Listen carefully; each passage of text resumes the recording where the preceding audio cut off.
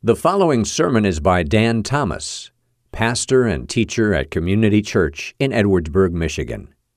If you've never visited us at Community Church, we invite you to join us at 28647 US 12 West in Edwardsburg. And now, here is Pastor Dan Thomas. Wow, Lord. Grace holds us, not sin, not death. They've lost their hold.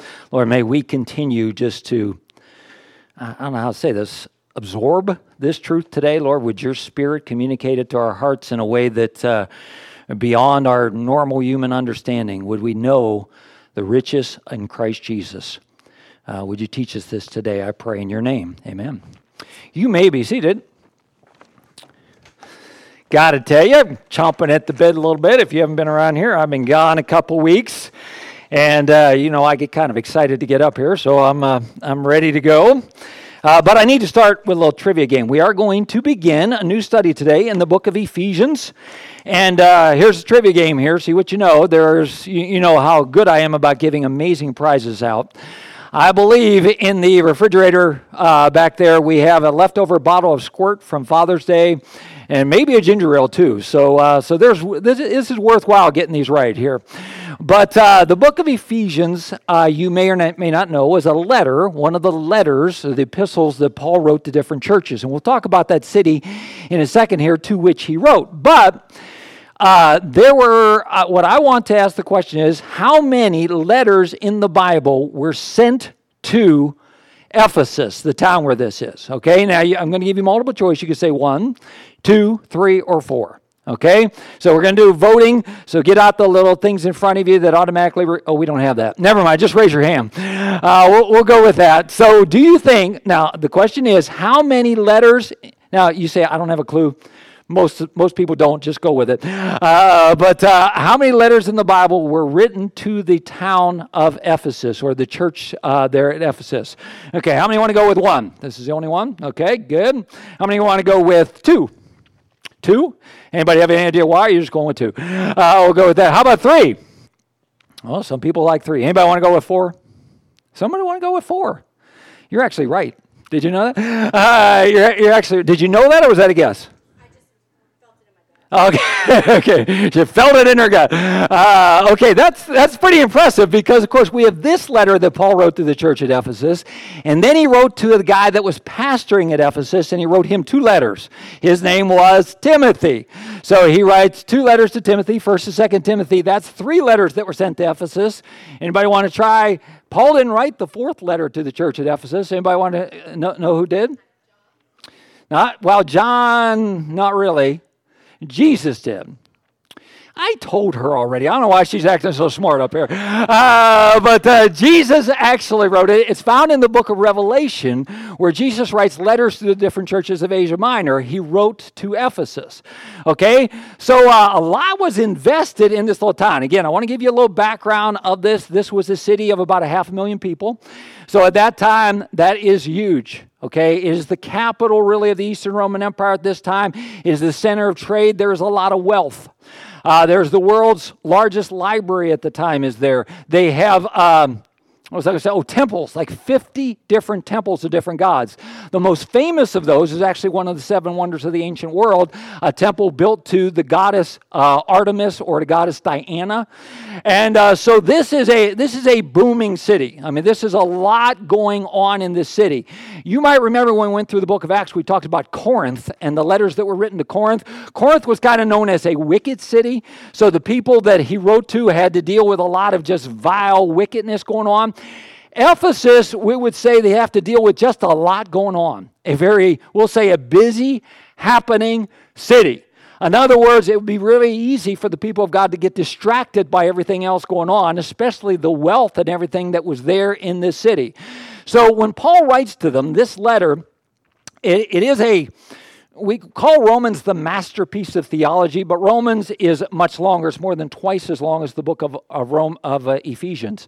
This letter to Ephesus is the most concise theological work. They say as far as the letters go, he plugs in here. And a lot of times in Paul's writings, he'll take like the beginning and he'll give the theology, and then the last chapters are more the The practical, okay, here's what we believe, now here's what we're going to live as a result of that. And it is worth noting that that's how he writes, because he wants people to know what they believe. He wants them to know the truth as a foundation. He doesn't want them to just jump in, first of all, and say, hey, here's how you live, here's what you do, here's your list of do's and don'ts. He says, I want you to know what you believe. Okay? And we're going to actually, as we look at the book of Ephesus, Ephesians, I'll be all right, the town, Ephesus, the book Ephesians. As we look at that, we're going to divide it up into kind of three different categories. First of all, we're going to talk about what Paul brings out, and that is our wealth in Jesus Christ, how wealthy we are in him. And then we're going to talk about the walk that we are to have in following Jesus Christ. And then lastly, and we'll probably spend a few weeks on a passage that talks about the armor of God, and we'll talk about the warfare. So we're going to talk about the wealth, walk, and then the warfare. That's pretty good. I forget who I stole it from, or I tell you. But I thought that was pretty good. So today we're really going to emphasize this idea of the wealth. Now, my wife and I we are two television home, even though there's just two of us. But I think we have one television that gets turned on just a few times a year. Sometimes there's a football game on that she's just had enough, and she sends me to the room to watch the football game. Normally, we sit and if we have the TV on, we're watching TV together. And I think, ladies, you ought to be impressed with this. I almost always yield control of the remote. That's true, isn't it? Are you impressed? Yeah, I knew I was the dream husband, but I do yield it largely because I know how I really am crazy. You know, and I can drive people crazy with the flipping around, and it's good for our marriage just to hand it to her because it's driving her crazy that I'm flipping around from station to station. We have a couple shows, though, watching together that we have learned. And there's some shows that you don't like that the other person chooses, but you can tolerate. There's a couple that she has learned I cannot tolerate. I actually get mad when they're on. And I know it's childish, but I'm like, you can't put that on. One of them is Downton Abbey. I'm sorry. I don't mean to offend you, but Downton Abbey just ticks me off. And the other is the British baking show. There's a lady on there. I think her name is Marion. It's a flaky crust. She drives me crazy. Now, maybe I'm some type of an Anglophobe. I don't even know if that's a word or not. But I got to tell you, when those shows come on, I'm like, no, I can't take it anymore. You got to get rid of those. You got to turn those off. I can't go there. There is, however, one show that I pretend not to like that I secretly do like. Sometimes she'll stop on the Antique Roadshow. And I'm like, oh, what's that on there for? But I actually, then she'll switch the station before I found out the price. You know, it goes to commercial. And I'm like, could you go back to that? I really want to know how much that's worth. Okay, my job this morning somewhat is this. Now, very much is this today. I said at the beginning of Ephesians, we're going to talk about the wealth that we have in Jesus Christ. I want you to understand the incredible possession that you have. You know, on this road show, they bring it. I never imagined it was going to be worth that much. I never thought so. I have this hidden treasure. I don't want you to throw it away. I don't want you to miss it. I want you to understand, and we're going to dwell on, as we read through Ephesians chapter 1, we're going to dwell on what we have in Christ Jesus. I believe 27 times in the book of Ephesians, the phrase "in Christ" is in there. It talks about what we have in Christ, and I want you to grasp that.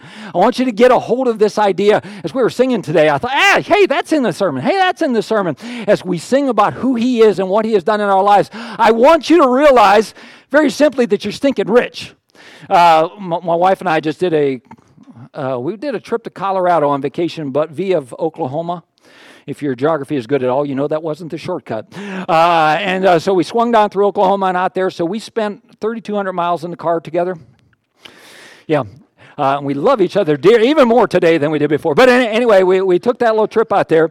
And every day we had a time when, okay, we're going to play our songs when we were in the car. You know, and there's kind of weird. Right now on my playlist, I have a song, I think it's Jeremy Camp, called Keep Me in the Moment. Lord, I don't want to miss what you have for me. And that was one of my songs. Lord, keep me in the moment. I don't want to miss what you have for me. And then she said, well, I like this song. And I can't remember the artist, but it's called I Don't Want to Miss It. And it's somebody sings about climbing up in a sycamore tree because they don't want to miss Jesus, you know, from the story of Zacchaeus. And she sings that. So we had those songs every morning just talking about, that's the message today. I don't want you to go through life, Christian life, whatever, and miss the riches. And that's one of the things that Paul writes them. You see, Ephesians has also been called a survival manual for what they had to do, what they had to deal with as far as life's concerned. And he says, you got to have this. You got to get this. Okay, the most important thing he starts off with is, I want you to understand just how rich you are in Jesus Christ. And we'll see this as we begin to read. Okay, you ready? Ephesians chapter 1. Here we go. Paul, an apostle of Christ Jesus, by the will of God, to the saints who are at Ephesus and who are faithful in Christ Jesus, grace to you and peace from God the Father, the Lord Jesus Christ. And then he says this, blessed be the God and Father of our Lord Jesus Christ. Listen, look at this next phrase, who has blessed us in Christ with every spiritual blessing in heavenly places. I'm sorry, I just get excited when I read that. He has poured through Jesus Christ into our life, spiritual blessing. I don't want you to miss this, and we'll talk about some of those specifically here. Even as he chose us in him before the foundation of the world, that we should be holy and blameless before him. In love, he predestined us for adoption to himself. We sang about adoption today, and I thought, sweet, yeah, we're adopted us, and to himself as sons through Jesus Christ according to the purpose of his will. I'm going to go ahead and continue all the way to 14 as we start here. To the praise of his glorious grace, with which he has blessed us in the beloved, capital B, that's Jesus Christ. He has blessed us in Christ. In him we have redemption. There's a sermon right there. It's not today's sermon, but it's an awesome sermon, just studying about what redemption means and that we can call ourselves redeemed because of Jesus Christ. In him we have redemption. Does anybody know where I am? Oh, there we are. Through his blood. Okay, only through Christ's blood, that's the only way we can be redeemed. The forgiveness of our trespasses, so we can stand and say, I am redeemed, I am truly forgiven, that's awesome. Which, according to the riches of his grace that only came through grace, we sang about that in our last song too. Sorry, I was getting pumped during the singing. Which he lavished upon us. I love that word too. He lavished upon us. It's like slathered us with his goodness and his grace. That's awesome. I lost my place again. In all wisdom and insight, making known to us the mystery of his will, according to his purpose, which he set forth in Christ, as a plan for the fullness of time, to unite all things in him. He's going to bring this all together, things in heaven and things under the earth. In him we have attained an inheritance. Sweet. Having been predestined according to the purpose of him who works all things according to the counsel of his will. And just a little bit more as we finish up in 14. So that we were the first to hope in Christ might be to the praise of his glory. So that we who were the first to hope in Christ might be to the praise of his glory. In him you also, when you heard the word of truth, the gospel of salvation, and believed in him, were sealed with the promise of the Holy Spirit, who is the guarantee of inheritance until we acquire possession of it, to the praise of his glory. Now, I want to go back through those first 14 verses and look at some of the things promised in there. Okay, we talked about the redemption. We talked about forgiveness. I want to show you a couple more things in there, or a few more things. Before we do, I want to back up to a word that was in there and just talk about this briefly. And I actually want to show you a few verses from Deuteronomy that I remembered from the series when we went through that.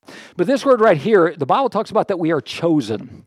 Now, if you are new to church world, this probably isn't going to mean a ton to you, but if you've been around a long time, you might know that this word, when you start talking about predestination and chosen, truth is, when I was in high school, my church had a major fight, and I mean a fight over this, and they split in trying to understand this idea. Okay, well, God has chosen us before the foundation of the world. Don't we choose to accept Christ? Now, how does that work? What is the balance, basically, between the fact that our God is sovereign, and yet he has given man a will? And trying to figure out that balance has become a tough thing sometimes. So I wanted to just allude to that for a couple seconds today. I remember this verse in Deuteronomy where he's talking to the children of Israel, and he tells them the secret things belong to the Lord our God. There are some things you're not going to understand, but the things that are revealed belong to us and to our children forever, that we may do all the words of the law. And I just wanted to remind you that sometimes we get too caught up in what we're not quite sure about, and we get too dogmatic about things like that, and we forget the bottom line is we're supposed to be obedient to him, okay, and follow him and serve him. Now, I want to show you a couple other verses from Deuteronomy that I remembered about this idea of God's choosing. It is not because you were more in number, he tells Israel. Other people, said the Lord. It's not because there was more of you that God set his love upon you and chose you You were the fewest of all peoples. In other words, what I want us to grasp here as we talk about this chosenness that God chose us is that it's not because of us. He said to Israel, it's not because you were the best. It's not because you were the biggest. You were the smallest. In fact, he says this in chapter 9, know therefore that the Lord your God is not giving you this good land to possess because of your righteousness. You are a stubborn people. You are as hard-headed as could be. It wasn't because you earned it. And one of the main things that I want us to start off grasping with this concept is that God chose us. What's his name?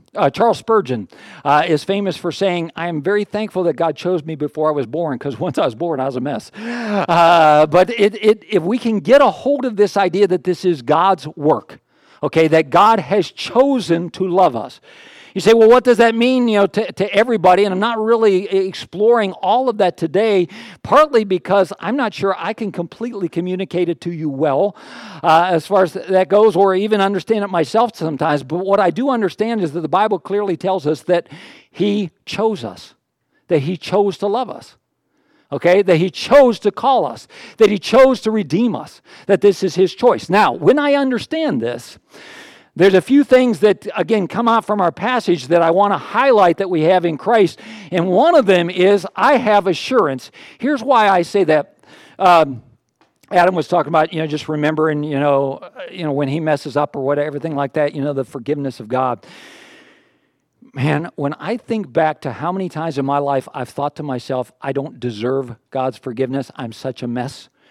You say, Pastor, are you talking about... a long time in your past. Actually, I'm talking about Thursday.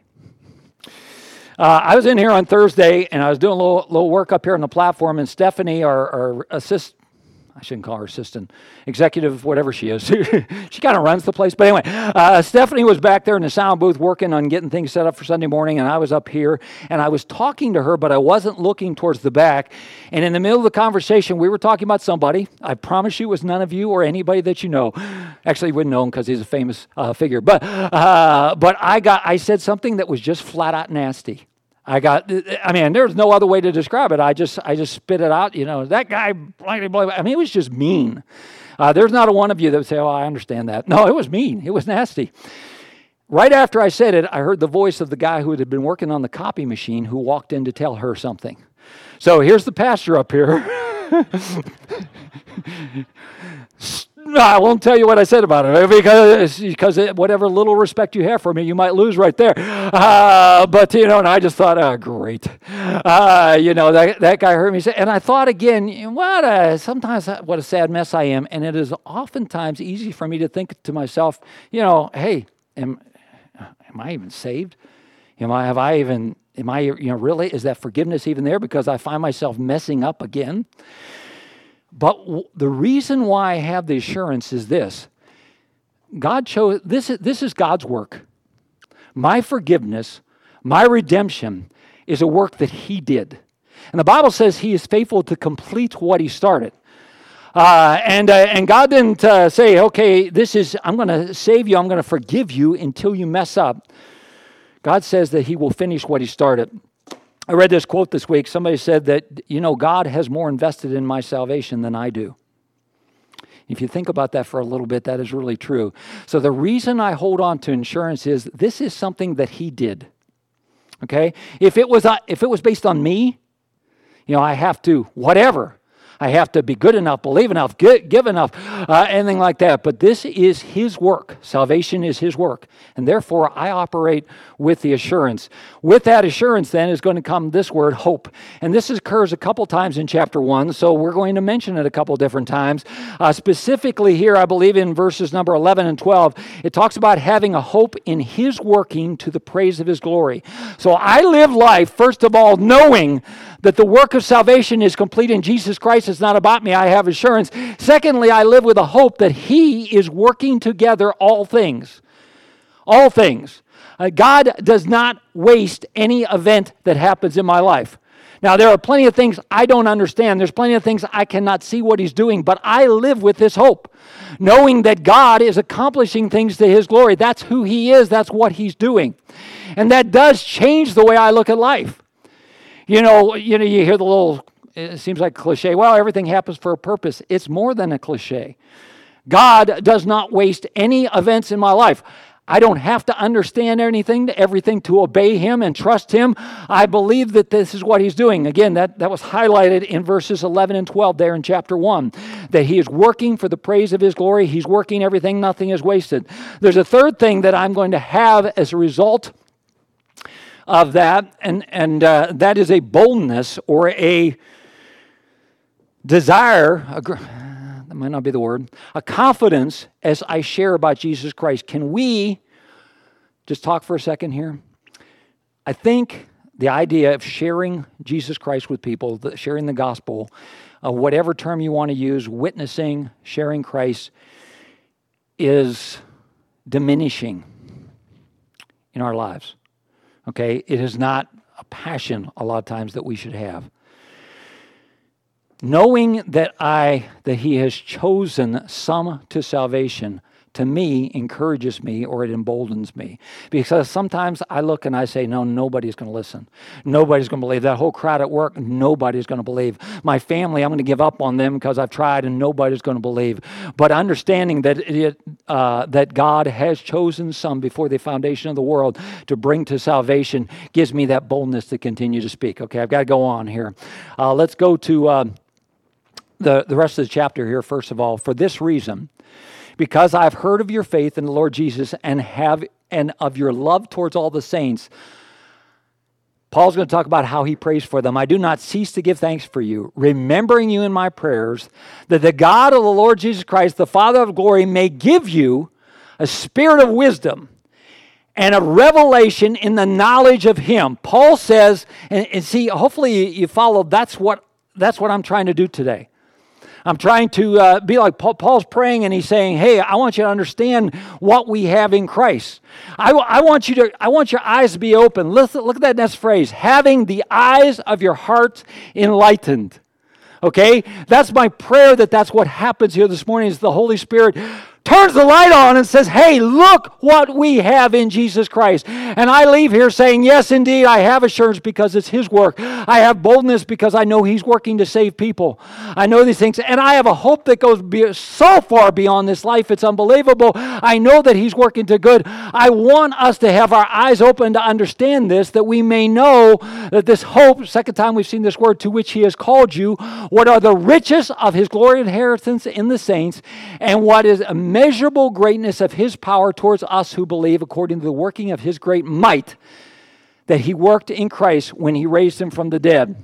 I believe we sang about resurrection power today. We're going to dwell on that in a minute here.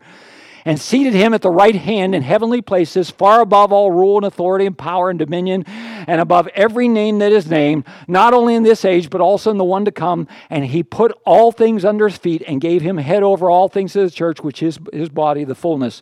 Okay, I want to show you 4 other things in this passage I just read. So we're going from 15 on, I believe.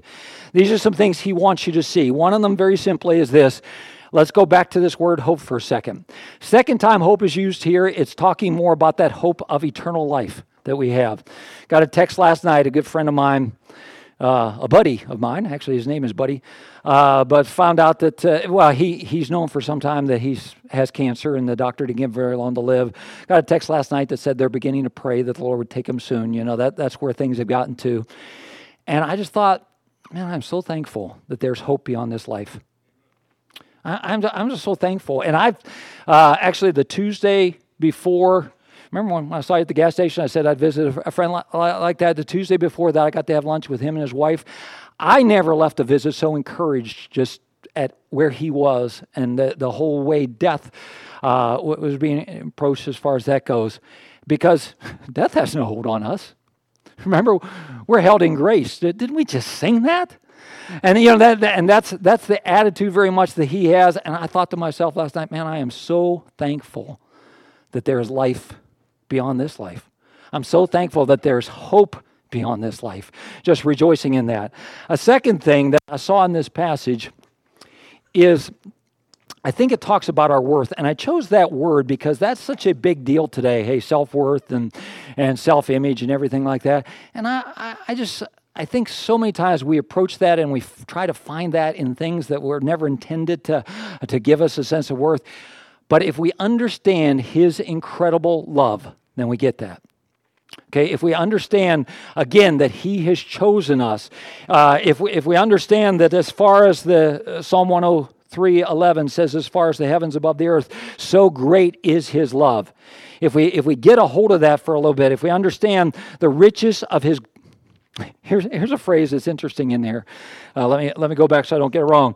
The riches of His glorious inheritance in the saints. Okay, that's in the text we just read. It talked about the riches of His glorious inheritance, His inheritance in the saints. You know, you read that, and that's one of those cool Bible phrases. Oh, that sounds good, amen. The riches of His glorious inheritance. What in the world does that mean? The riches of His glorious inheritance, His inheritance in the saints, that we are His inheritance. That's awesome. Okay? That's awesome. If that doesn't give us a sense of worth, you want to know what you can give the God who has everything, and what He has, and to call people to Himself, to call us to Himself. I mean, this is such a big deal to Him. You know, sometimes I think modern Christianity becomes too self-focused, and it's all about me and the fact that God loves me.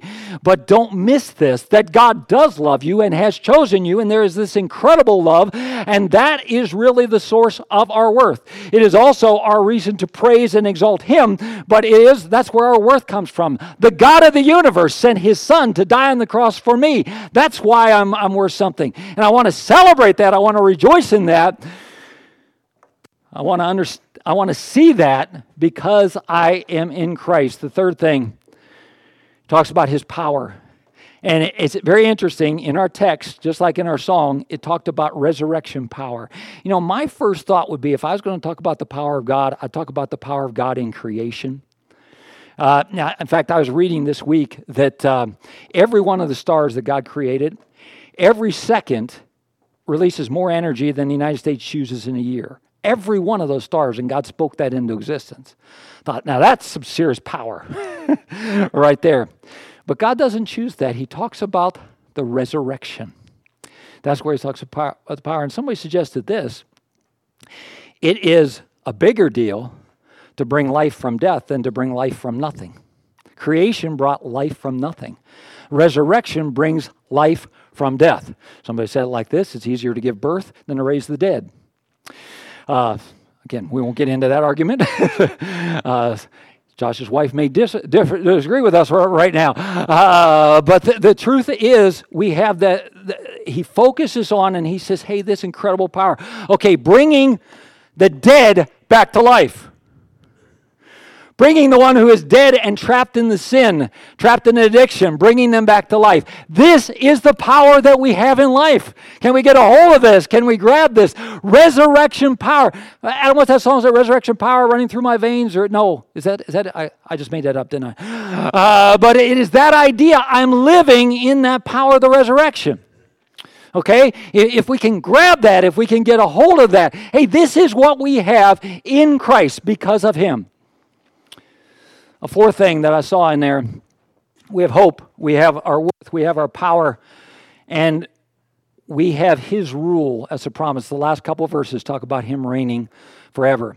And here's, if you can just kind of capture hold of this, we know who's sitting on the throne at the end of this game. Okay? If you can grab a hold of that, I know who's sitting on the throne at the end of this game.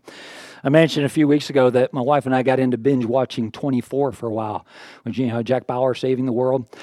And some of you that may have seen that, or you've seen something else like this, there was different episodes where it ended and Jack was dead. I mean, it's kind of weird, but he was. It was like, he just died, whatever like that. In fact, if I remember right, one season ended with him dead. And you thought, well, that's weird. Is the season over? But then we pulled out the next DVD case, and there's his picture on the cover of the next season. And when I saw his picture there, I thought, I guess Jack didn't die. I guess something's going on, or somehow they're going to zap him, or something's going to happen. He's still alive. But because we saw his picture there, I want you to picture that when all this ends, I want you to realize this. I want you to read those last couple verses in chapter 1 and realize His rule. He rules forever. Everything in submission to Him. Okay? Now, if you would with me, and I won't take a lot of time to dig into that. I mean, I hope today you think about the idea that God walked into the orphanage of sin and said, I'm picking that one right there. I'm picking to save that one right there. And has chosen you to be his child through faith in Jesus Christ. And then I want you to see that in him, listen, the Apostle Paul was talking to some people that had a hard road ahead of them. In fact, I mentioned that fourth letter that goes to them. Some of you might remember this. When the letter that Jesus wrote to the church at Ephesus, he said, I have something against you. Jesus said, you have left what? First love. Some of you remember that. So you aren't doing all that well. And they were going to face all type of opposition down the road. So Paul said to start off with, more than telling you don't do this and don't do that, I want to tell you that because of Jesus Christ, when we are in him, and the Bible says we are in him when we trust in him for forgiveness of our sin, and when we are in him and he in us, here's some things that we have. And I hope, maybe even it'd be worthwhile taking a moment later on and reading through Exodus chapter 1 with this in light again. And even if you daydream a little bit, get to that end and realize that in the end, he's sitting on the throne. And maybe, just look and say, he talks about this resurrection power, a power that's, unmatched, and it is alive in me. So when I look at my life right now and I feel like, hey, I'm still, serving this sin or doing this over here, that power is available in my life through Jesus Christ. Man, if that doesn't get us a little pumped somewhere, I think maybe we need a little check on our pulse. I don't know. Get kind of confused about that. I'm coming up short. I've told you before, I'm a lousy salesman. I really am. I am just a terrible salesman. And I am trying to talk to you about a great life. As we're singing different things, I kept thought, oh yeah, that's incredible. We're singing about his amazing grace. This is amazing. This amazing grace and the resurrection power, and singing about our freedom and everything like that. And I thought, man, do we really get that? Because again, if I could just be honest for a second, I think for many of us, our Christianity is just ho-hum. It really is. And I included myself in that because I fall into that same rut where I'm just going through the motions. And I think Paul wants us to know, no, would you look at what, by the way, Paul is not a flowery guy. Paul is a just the facts type of guy. But when we read later on in chapter 3 of Ephesians, he goes to talk about the love of God, and he says, I can't even comprehend it. He says it's wider than anything you can imagine, and it's deeper than anything you can imagine. I can't even explain, and I can't wrap my head around how good God's love is. That's Paul. And Paul is like, yeah, well, here we are. Here's the facts. Here's how we ought to behave, that type of thing. He's not a real emotional type guy. You don't see that in his writing, but when he starts talking about the love of God and looking at the input, he's like, yes, this is incredible. And I hope, you don't have to stand up and cheer. You don't have to raise your hands when you sing. You don't have to dance. But I hope you go out of here and think for a little minute. And that is my prayer. And I'm going to pray that in a second here again. I'm just going to pray, God, open our eyes. Not just for a few seconds now, Lord, open our eyes tomorrow. Help us to realize what we have in you. Help us to realize the work accomplished on the cross of Jesus Christ. When he died, he laid down his life for me. Help us to realize that. I'm going to pray that. I'm also just going to pray if that phrase in Christ is a mystery to you, you don't really understand what that means, and maybe you think, I don't know if I'm in Christ or not. I'm going to pray that the Holy Spirit would help you to understand what that means too. That what that means is my faith is not in myself, not in my good works, not in any church, not in anything that man can do. My faith is in Jesus Christ. God gave his son because that was the only way sinful man could know redemption. And I'll pray that God draw you into putting your faith and trust in Jesus Christ. After I pray those two things, Jen and Adam and Kevin are going to come back up, and we're going to sing Amazing Grace again. Okay, and I thought that song was good, that new song. I was listening to those words thinking, Shazam. That's good stuff. But I don't know why Shazam, but that's what came to my mind. But I thought, hey, we'll go ahead and close with Amazing Grace again. This is Amazing Grace. Just because I hope you go out celebrating. Okay? But again, I hope it lasts beyond the parking lot. I'll pray that as we go forward, we understand just how incredibly rich I am. I did midweek. I'm sorry, I got to quit rambling. Come on up, guys, and then I'll pray. I did the midweek messages this week, and just this is something God has really just brought home to me. Is just how incredibly rich I am. I mean, I look at my life here on this earth, and I say, God, you've just poured so many blessings in me. And then I think, and that's just the start. There's eternity with Him. How could I get any richer? I hope you'll leave with that same realization. And Father, I'm sorry, Lord, because I know I ramble when I feel like I want to say more. No, Lord, I know when I ramble. I ramble when I want to do your work. You're the only one that can teach us this. You're the only one that can really open our eyes to this truth. And I want to do it. So, Lord, I'll shut my mouth now and just say, Father in heaven, open our eyes to these truths in Ephesians chapter 1.